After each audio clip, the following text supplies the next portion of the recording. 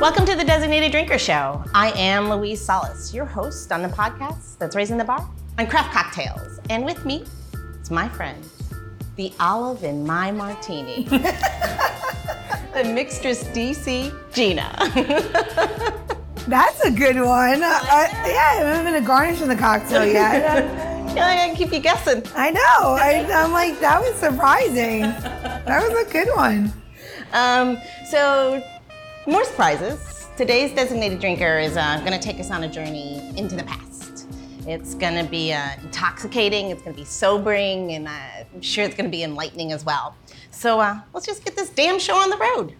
I'm in today. Let's do it. All right, let's welcome Dr. Kristen Burton, the author of The Drunkard's Progress: How Alcohol Became an Intoxicant in the Era of Enlightened Medicine. Whew, what a mouthful. I got it right, I hope.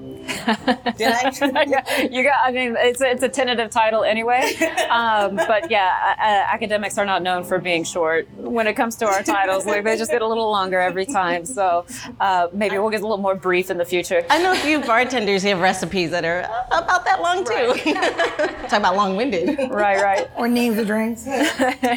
So first, is it all right that we call you Kristen? Absolutely, yeah. When you earn the title, you deserve it. Absolutely. Doc, I don't know. Doc. Doc's fine, but no, Kristen's good. I've always assumed I've been called worse, so it's fine. I mean, when you're in the classroom, who knows what students say, so. We were all them at one point. I know, that's why I worry, but that's okay. So let's talk about what you're here for. Let's talk about your book. Okay. Where did it all start? What was your inspiration? All right, so my book is essentially my dissertation, what my dissertation was revised. And when I approached my dissertation, I was mostly interested in kind of the early drinking practices in early colonial America, how they came to be. For my master's degree, I focused a lot on beer brewing in early modern London, how it became this big industry. And I started with, well, how does beer transfer over to the colonies and what happens there? And then when I got into it, I realized they aren't drinking beer, they're drinking a lot of rum. And how did that come into being? So that's really where it started. I was kind of looking at this, well, maybe it's a shift in drinking culture that happens. And it just grew into this massive question about why are people drinking the things that they are? And how much are they drinking, and is that acceptable? And these larger discourse over what people drink, who should be drinking it, and how much should people be drinking really became central questions of that era. And I began to realize this is the early origins of what becomes the temperance movement. So most of the historical literature out there on prohibition and on temperance really start in the 19th century. And I realized these debates start in the 17th century. Wow. So you have to go much further back and look at, first of all, how people are drinking, how that changes. And a lot of that stems around the fact that distilled spirits became mass-produced commodities around the mid-17th century. And it's something that hadn't existed on that scale before. Access to much more potent liquors became available for the first time to all social levels and all genders, which was a problem. Yeah. When women started drinking spirits, it was like, maybe we shouldn't allow this. But people started to ask those kind of questions, right? Yeah. I'm going to stop you there, Doc. Thank God. Okay. Right? And we can get into all that because there's a huge episode that happens in early 18th century London, the gin craze, and it was highly feminized. And this is something that historians have looked at. Spoonful of sugar. Yeah, right. Spoonful of sugar. Helps that medicine go down. I mean, Mary Poppins didn't come from nowhere. That's the truth. You're just saying Mary Poppins was drunk the entire time? Well, she had a magical bag. I'm just saying. What else would you put in there? If you historically went to that time period when that was allegedly happening, right? Mm-hmm. And you went back, and then you would have in London, and we can agree on this. There would have been like these little dispensaries everywhere, and for a pence, you could drop a penny a pence in a machine, and a lot of them look like cats because the old-time gins. Yeah. And you put it in, and you hit the little thing, and all of a sudden, boom, you got a shot of gin. Yep. And at that time, it was made with more sugar, and it wasn't until, I forget what year it was. I want to say it was like the like 1890 so-ish when they started making London Dry, when they deleted the sugar depletion. And the reason why, honestly, was dental. Because people's teeth were falling out. Yes. I'm serious. How much sugar people were consuming at that time was absurd. And that also stems to the colonization of the Caribbean, which also ties into the production of rum, which was happening at the same time. So in addition to gin being this huge thing in the late 17th, early 18th centuries, rum is also being produced on this huge scale because it's a byproduct of making sugar. Sugar, yeah. Sugar is like the commodity of that time. But if there's anything they can make to capitalize and make more money, hey, there's all this molasses. Waste not, want not. Exactly. And then you have rum. So And sailors. yes. So it's all tied in together, and it produces this huge discourse over just how much should people be drinking. At first, people didn't distinguish between liquors and, say, beer. The way we do today. And it was a part of that discourse that distinction came about. And that's really what I became interested in. And I moved away from this, like, okay, I'm not so much interested in the drinking culture, but more so of how did these ideas about what is acceptable with drinking came into being. And ultimately, it became what I'd like to call a pre-temperance movement history. Why did a temperance movement happen in the 19th century? There's a history leading to that when you have to look backward. Washington, D.C. That's what happened. Too many women in a Baptist church in D.C. hanging out. Finally are like, How they keep their men home. well, it was more than that, you know. It was a wild time. Yes. It was a wild time, and there was whiskey places and rum houses, and people were drinking, and yeah, I mean, I understood, but how they passed it was the craziest. They put it on a land act, so so people didn't even know what they voted for. Oh. And They were very sneaky, and also But politics are sneaky. That doesn't happen today. well, they're very transparent. I mean, in DC, right? There's DC and Portland. I can't remember. There's one other place. There's still temperance fountains, right? Yep. So there was a dentist. I just keep telling you, it has something to do with teeth. There was a dentist who gave all of his money. What was his name? Cosgrove. What was his last name? Ooh, you're getting in the 19th century. It was that's where I stopped. So he was a dentist anyway. He gave all this money to the women to put fresh water because they were convinced that people were drinking alcohol because there was no available water. So he was like one of the first people to go below the water table and get like really fresh water for people to drink. And they had these fountains in Washington D.C. is one it's actually fully intact on 7th Street. Okay. And we actually go every year for Repeal Day and, pop a bottle of champagne illegally in the street and go, whatever. Nice. I do believe it is Dr. Cosgrove. I'm almost, I don't know, I don't know.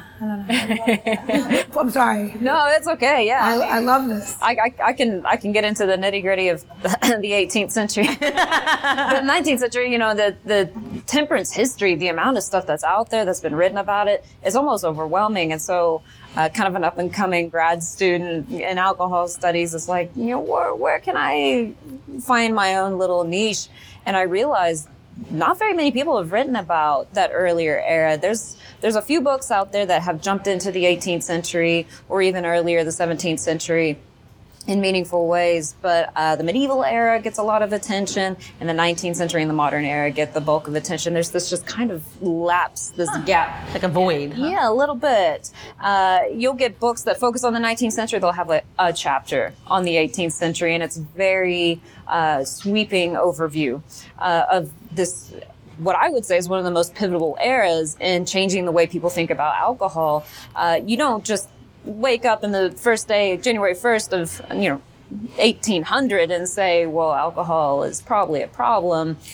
I think it's making people sick and maybe we should regulate it. There's think about people's relationship with alcohol for millennia. Since the beginning of civilization, humans have been producing, consuming, living with alcohol and never questioning it until that era. And I was fascinated by that question. Why? Yeah. How did that come into being? So that's really what the heart of the book is, this idea of defining intoxication and grouping alcohol in with other drugs and intoxicants. That's really cool. So how, with your research, with things like you say, there's this void, like what have you found and what have you used to come up with where your theories? Where are you? If there's a void, how are you Right. like it's like trying to find that needle in a haystack. A little bit, but there's also a lot of stuff out there that people simply haven't looked at the way that I've been looking at it.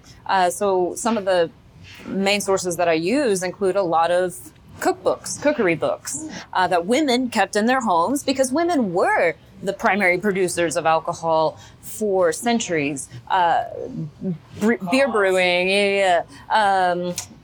there's a feminized term for brewer that is, I mean, it's only for women. It's brewster. There's no masculine specific term for beer brewer. That's just for men because women were so strongly associated with the production of ale and beer for so long that they have their own term. They're brewsters. And bread. And what? And bread. And they would make their bread and they would, exactly. yeah. And then and it was a byproduct. Yes, cooking, baking, and brewing. It was considered women's work for a really long time. It's something you did in the household. That's, men worked outside of the house. And that's what my master's thesis focused on, in addition to kind of the masculinization of the trade, how the introduction of hops, and we don't need to get into all that, but how the introduction of hops into beer brewing did lead to this kind of masculinization of the trade. And there's other historians who have looked at women getting pushed out of that.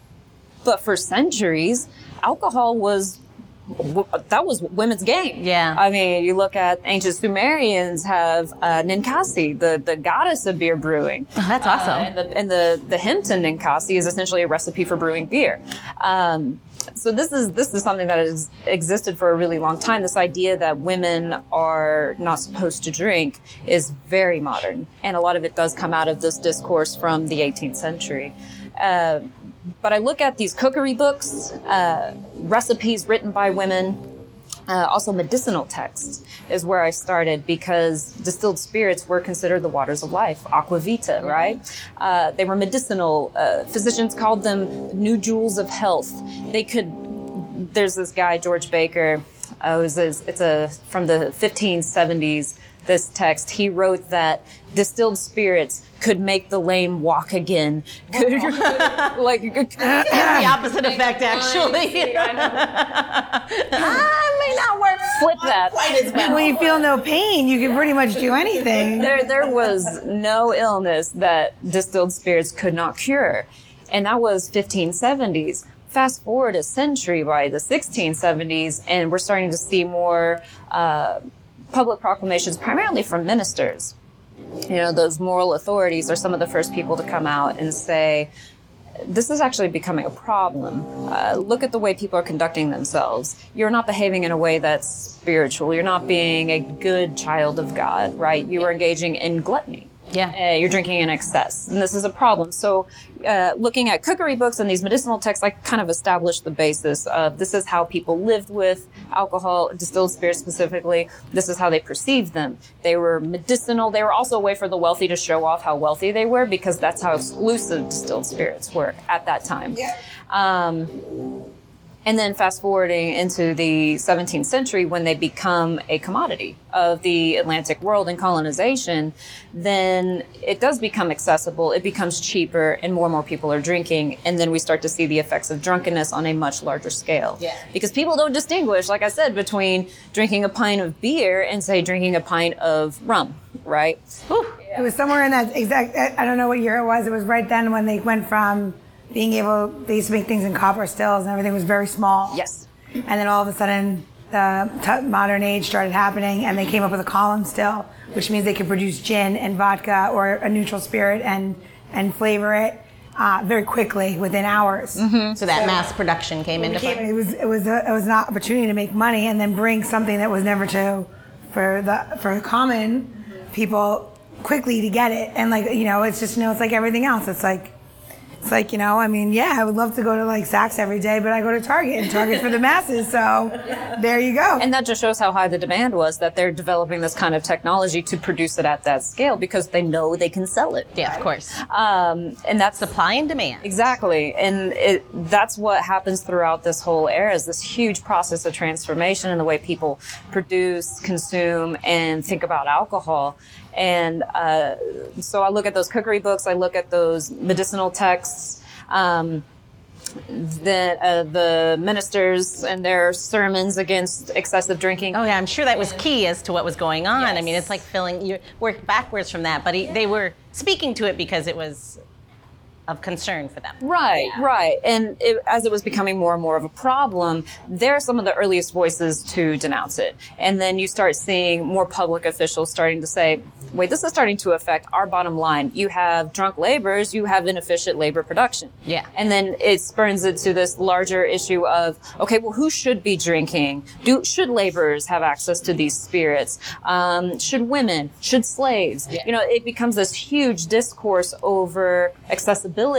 And also the class divide becomes really key because, like I said, spirits were a thing that limited, when it was of limited supply, only certain people in the population had access to it. Well, now everyone has access to it, so it's not special anymore. And there are people who say, these poor laborers are literally drinking above their station. They're not content with beer anymore. They must have spirits. And that was a problem. So there's a lot of layers to unpack. And I realized that as I was jumping into it, I was like, this is becoming a huge topic. And there's this massive debate going on throughout this whole era, primarily in the 18th century. It gets caught up in Enlightenment philosophy, just new emphasis on reason and rationality when you uphold the rational mind as the key to civilization and society. Well, drunkenness doesn't fit into that, right? You can't be drunk and then be a rational thinker. So you have... Well, I don't know. I might beg to differ. We figured out that moderate line, right? Centuries of practice, we finally got to moderation. But yeah, it's this whole discourse over what is acceptable in these new kind of emerging early modern and then eventually modern societies. And the last people to get in on the game in my book are the physicians. So I kind of start with the physicians with these medical texts, and I end with the physicians as they are now being influenced by Enlightenment philosophy. They're seeing this emerging public issue of people who are drunk in the streets, and that wasn't necessarily something they saw on that scale before, especially after the gin craze.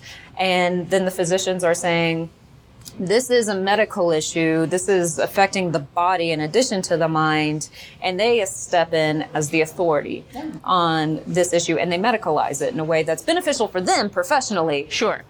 Because physicians for a long time weren't very popular. They got a bad reputation for a long time. They kept fleeing the cities when the plague would break out. Not a good way to get people to trust you. But this was a way for them to establish their profession in a way that it hadn't been established before. So this was something they made themselves the authority on. They start defining new ideas of physical addiction and drinking. And it's by the mid-19th century you see the term alcoholism begin to emerge. So, yeah. Oh, I guess I didn't realize. You don't think about it as to when. So at the same time, I'm serious. It's the same time the cocktail, the word cocktail actually comes into play. Right. Oh, really? Yes, it was coined. I mean, they're still looking for the original text and who coined it because they cannot find it. It doesn't exist. I mean, we'll ask anyone in New Orleans and we have our story. Yeah. No, what I'm saying, like bartenders, keeping good records. Never. So, they're trying to figure out when that happened, but alcoholism, she's right. 100%. It was very around the same exact time. It was like that close of the century where everything started having terms. Yeah. And that's when it got very interesting. And you're in the birthplace of cocktails here, and we're in New Orleans, right? We tell everybody that we're here? Oh, yes. Well, just in case we haven't, yes, we are in the heart of New Orleans here at the Napoleon House, and you're probably hearing a lot of odd background noises, but it's because it's an old building, and they're doing some major renovations. So come September, according to Chef, it should be all done. And it should be beautiful, so you should come and visit. It's beautiful as it is. They're open for business, so just excuse the noise, please. But what I think is amazing where you are in your location, you could just walk and do a history lesson right here of where it came from, mother cocktails, Sazeracs. And if you drink along the way, you'll literally stumble upon them. Yeah, yes, but I'm full of it. But you have places also where temperance was held, like the Roosevelt Hotel. It's right here. I mean, you had so much history happen in one building, between Civil War, everything that happened, temperance move. I mean, it's crazy. Yeah. Peychaud's apothecary shop is just up the street. Yeah. Yeah. Peychaud's bitter is right here. I mean, right here. Now that was medicinal as well. Yes. And then you get to the point where you're saying about the physicians, right? I love that when people, I think that physicians became the key to everything is because during Prohibition, you were given prescriptions. Yes. So say that you had quite a bit of money. Oh, that's great. You can get a prescription for gin and tonic because you needed that every day. You need a little tonic fixer. Is it what? I wonder if that's why it's called a tonic. Well, it was. Well, I mean, it was invented. I mean, because tonic refers to usually some kind of medicinal. Well, it was invented, honestly, tonic was invented with quinine, and it was to help with the mosquitoes, malaria in India. Again, back to colonialism. It all comes back to colonialism. My students get tired of hearing about it, but I'm telling you, it's all part of the story. Smart. Well, you know what? Speaking of that, let's have a drink. Oh, okay, good. All right. Let's have a little tonic ourselves. We're going to do a little something. I think this is the designated drinker show. This is a little different, and it'll be fun. We're going to put it in here. Sorry. I should have set it up a little bit nicer, but you know, whatevs. Okay, so a little bird told me, named Louise, just kidding. Chirp, chirp, chirp, chirp. Told me that you are a whiskey drinker, which is great for me. And then, of course, you'll appreciate that in history, you would have drank a whiskey drink sometime in the early hours of the day. Right, of course. You got to set yourself up somehow, right? I mean, it was, it was considered a little pop. So we're gonna put about a half a lemon, if you're gonna measure it at home, about 1.25 ounces of lemon juice in this. And I like a little bit heavy on this, just because we're gonna add what I call a little strawberry tonic, which is not quite tonic, because there's no quinine. It's an elixir. So what this is has, it's like strawberry, a little bit of basil, and then just a little bit of spice that's mixed in there, and it's our syrup that we make. So it's kind of healthy, right? Or not. And as for listeners, you'll give us a recipe on how to make an idea of that? Yes. Something like that? And then we're gonna take strawberry and beet juice. So this is juiced beets and strawberries. So we are adding a little bit of sugar in a different way. So we're gonna add 2 ounces of this. So right now we're at 1.25 ounces of lemon juice, 2 ounces beaten strawberry, 1 ounce of strawberry basil syrup, okay? So we have in there all the things that generally, allegedly, medicine was made from, right? Yeah, it sounds healthy to me. Absolutely. It's kind of healthy, right? And then we're gonna take what everybody wanted the most of, and we're gonna put some liquor in it. So we're gonna use 1.5 ounces of Knob Creek. And if you are familiar with this, it's kind of the base of doing a sours. Except we are changing it up just a little bit because I do not want to put an egg in it this morning. And we'll make it fun. So we're going to put some ice. This is always this is the second best part of the show. Okay. The best part of the show is where we get to drink it. Right, yeah, exactly. But watching Gina put a drink together is always amazing. Fascinating, yeah. Wow. And you're engaging in your historical roots. A woman producing alcohol for people to get healthier by. I'll get behind it still with you any day. You wanna? Give me a little shake. Just a little. She had me do it yesterday. It was pretty. It was an egg white drink, right? So you need help.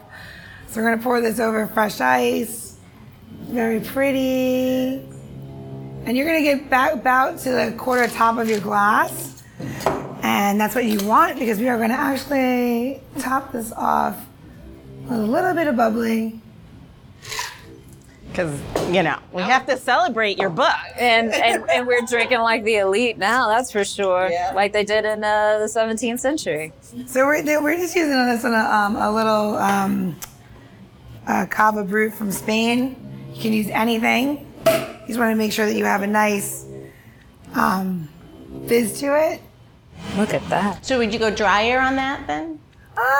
It's kind of a taste preference. I feel like if you're more into, drier, it's fine. If you like it a little bit sweeter, fine.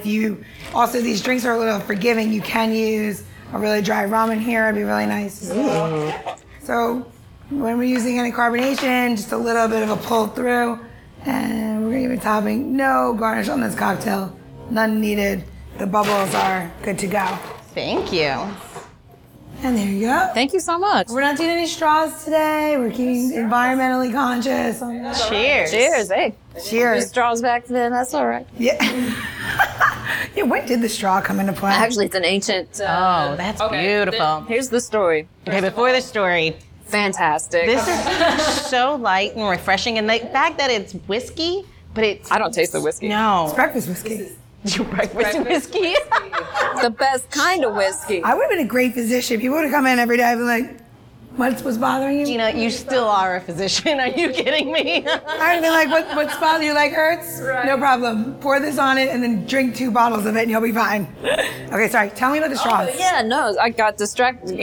This is the historian's mind. It's like, oh no, I can tell you the story about that. So the story is that Babylonians allegedly perhaps invented something of a reed straw to drink beer, because when they would make beer, they would just throw everything in together. They didn't filter it, and all of the mash would kind of ferment and foam at the top, and there'd be a bit of a crust at the top, and they would stick the straws through that after it finished fermenting, stick the straws through so they could drink the beer. And it would usually just be a pot sitting in the middle of a room, and people would gather together, stick their straws in these hollowed out reeds, and drink their beer. But at least, maybe we should bring those back and use reeds at least. Cool. They're biodegradable. It's a green straw, literally.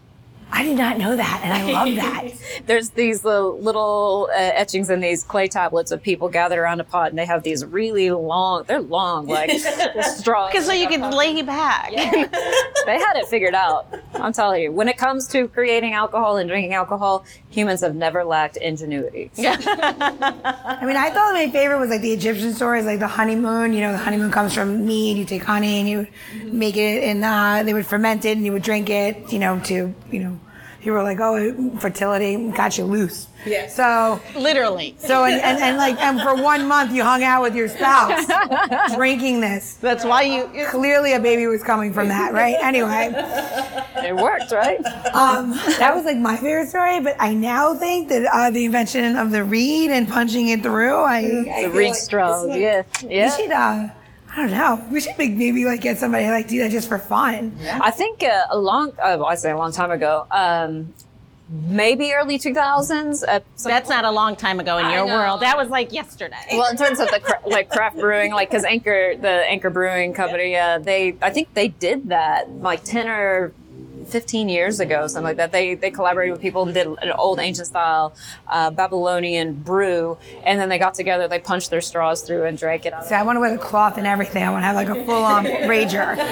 So we're gonna change it up. I want to dress in the style. Let's put some thorns in my head. Let's do the whole thing. I think that's...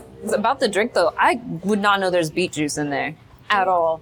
The strawberry comes. I think it kind of. Yeah. And is it the sugar from the beet? Is that what you're talking about? Because yeah, it's very good. It's sugar from the beet. I mean, you can, beets have been a very crucial part of alcohol making in general because they were like a form of cheap sugar. Yeah.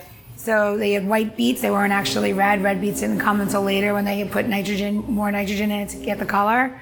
But anyway. When we go to farming now, I feel like I want to hang out and be like, all right, this episode, we're good. Let's go talk about your garden. Right. So with the collapse of the sugar industry. No, but that's why I thought it'd be fun. Yeah, that's why I thought it'd be fun to use a little bit of beet for you, because I feel like that's one thing that definitely keeps coming up over and over again of how they did all that. Right. How they were able to produce it, because sugarcane wasn't as expensive. It was hard to get. It was very hard to get. Yeah. It was hard to physically show up. Yeah, the distance. Yeah. They figured out other ways to derive sugar, and that was one of them. Yeah, and stuff like that. Yeah, they tried growing sugarcane in places of Spain, but it still wasn't the right climate for it. So that's why when Europeans colonized the different islands in the Caribbean, sugarcane was the commodity, because they've been trying to get at it for so long. But it's all the way over in India. It's in certain parts of Africa. That's not those aren't accessible regions for them to. Yeah. Land that was not theirs, too. Exactly. Well, that's the whole part of that imperialism. Yeah, exactly. Oh, imperialism. Funny how that worked. What was it? Sun never sets on the British Empire. That was it, right? Yeah. Oh, social studies. I did remember something. I'm going to call my social studies professor, teacher, and be like, I was listening. And passing notes. A lot of note passing. Hey, it's all, I encourage collaboration in my classroom. As long as people are learning the material, that's what I care about. But, and you were absolutely right about the sugar beets being a huge part of early efforts to create sugar cultivation. And then also after emancipation, too, and kind of the fall of the sugar industry in the Caribbean, they returned to it later, as well as in other ways of trying to produce sugar. It never was quite as successful, but it was still a really important part. Red velvet cake came from it, though. Yeah. Oh, hey. That's true. I didn't know that. Yeah, red velvet cake came from necessity during that time. That was when it was invented, so it came from using beets because of that. Well, thank you, beets. Yeah, because you couldn't get pure sugar. Yeah. I can get behind that. I realize we just met. I mean, I don't know. I sometimes really start loving my guests, but now I'm like, so I need to learn more. I need to do more. I feel like all this stuff. I love old cookbooks too, I think. Oh, yeah. I think that is an incredible thing. And learning how to count drachms and stuff like that. That came from that, all that weight and everything when they made the different alcohols and everything. I'm so curious to know what those early cordials tasted like, because the amount of herbs and fruits that they put into those things is crazy to me. They're like, throw in rosemary, throw in cloves, throw in some, if you're they would throw in saffron threads. I mean, for the fancy ones, the juice of 30 oranges, gold leaf, ambergris, deer musk. Oh my goodness. They went crazy with it. I just kind of want to know what they tasted like. Be careful what you ask for. I know I brought up this book before, but the Book of Early American Beverages, which I absolutely adore, has it was written in the 40s, and then they did one more reprint, and then it died. No one ever has reprinted it since. And there is a lot of recipes in there it's all beverages, obviously. And they date back as far as 1600s for sure, 1660, and that's exactly what it was like. And I made some stuff out of there, but easy stuff like the elderflower wines and the cherry wines and stuff like that. Or I never got into the really crazy stuff. I don't know. I gotta find the right witch that's gonna give me the deer musk that I need. That's what I'm looking for. Yeah, right. I'm looking for that lady because I feel like they're out there. I just haven't met them yet, and hopefully, I think this podcast will be they're gonna be oh, this is how you get the word out. People will find you. Yeah. I'll squeeze the glands of a deer. It's fine. So if you need to find Gina and tell her where you can get her deer musk, or you would like the recipe to today's drink, just head over to designateddrinker.show. That's designateddrinker.show.